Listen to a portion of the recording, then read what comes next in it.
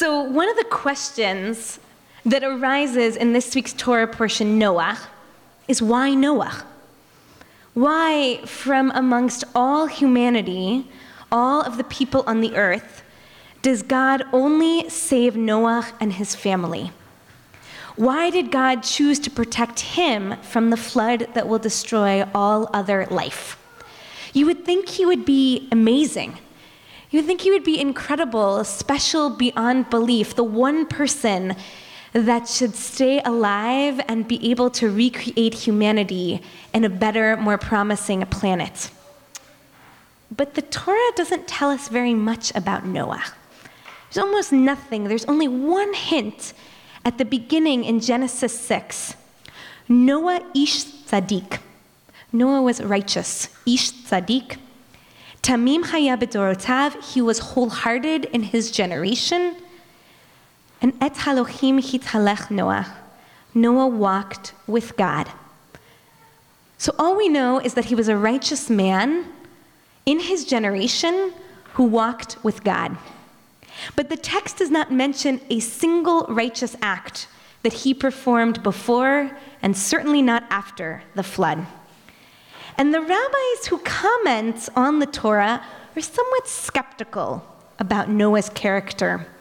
Most famously, Rashi, a French medieval commentator, explains that Noah was only righteous b'dorotav, in his generation. In other words, he was only righteous in comparison to the other extremely evil and corrupt people who lived during his life. It was all relative to who he hung out with that he was righteous. But Rashi also adds that Noah was among those of a limited faith. And that's where I really started to explore, what does it mean that he was of limited faith? He seems to have enough faith to blindly follow God's instructions to build a gigantic ark to save his family and the animal kingdom from an apocalyptic flood. Not something that happens every day, and usually something that you would question a little bit more. But he says, no problem, I'm building it, and I'll save myself and my family and the animals. So to try to explain who Noah was, Rashi compares Noah to another famous man in Genesis, Abraham. While Noah walked with God in this week's Torah portion, just a few chapters later in Genesis, Abraham says of himself, God before whom I walked. Adonai asher hithalachti lefanav. God before whom I walked. So why Noah needed God's support to uphold him. Abraham drew his strength from himself and walked in his righteousness by his own effort. It's the same verb, hithalech. It's the exact same verb to walk with, but the key difference is whether you walk with or you walk before.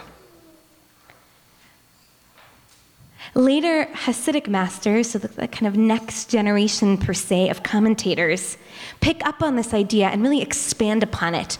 The Zohar suggests that Noah was really only interested in saving himself and his family.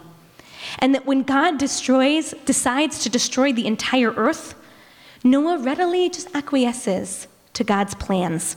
He doesn't intervene, speak up. He doesn't try to save the rest of the people of his generation, his neighbors, his co-workers. He decides that it's just about him and his family. But in contrast, if you remember, when Abraham learns that God wants to destroy Sodom and Gomorrah, these cities, Abraham argues passionately with God on behalf of every soul, every innocent life in those cities, every citizen.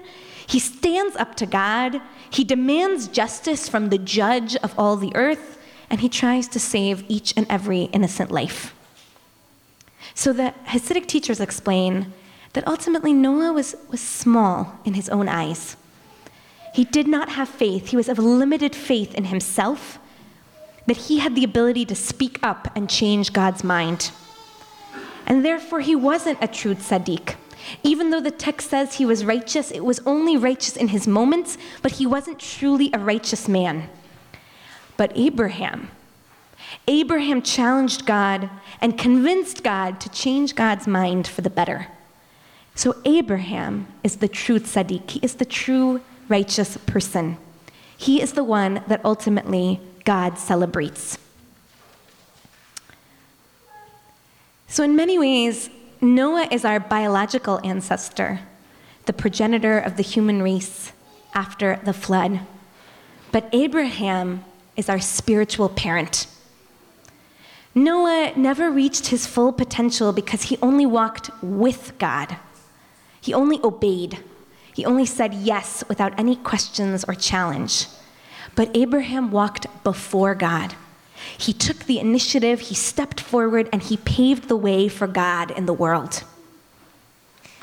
God chose Abraham to be the first Jew. When you convert to Judaism, your Hebrew name is that you're the daughter or son of Abraham and Sarah. Because being a Jew is to strive to be like Abraham in our lives, to not be quietly obedient in our righteousness, but to speak up, to take risks, to challenge leadership with respect. Sometimes, all of us in moments are scared like Noah. There are moments where we feel small. We lack the faith in ourselves and our abilities to save anyone but ourselves. Especially when the problems feel big, like not having enough water in California, or not having enough affordable housing in San Francisco, or not having enough time to get everything we need to get done in our day or in our night. And we may settle for just being good enough in comparison to our neighbors, for finding some righteousness, at least in our generation. But I pray on this Shabbat that we find the courage to be inspired like Abraham, to feel powerful, to change the seemingly unchangeable. As we seek opportunities in this moment, in the city, in our generation, to make our world a better place, not only for ourselves, but for the whole of humanity, let us be the children of Abraham. Let us walk before God and lead the way to a rainbow of peace. Shabbat Shalom.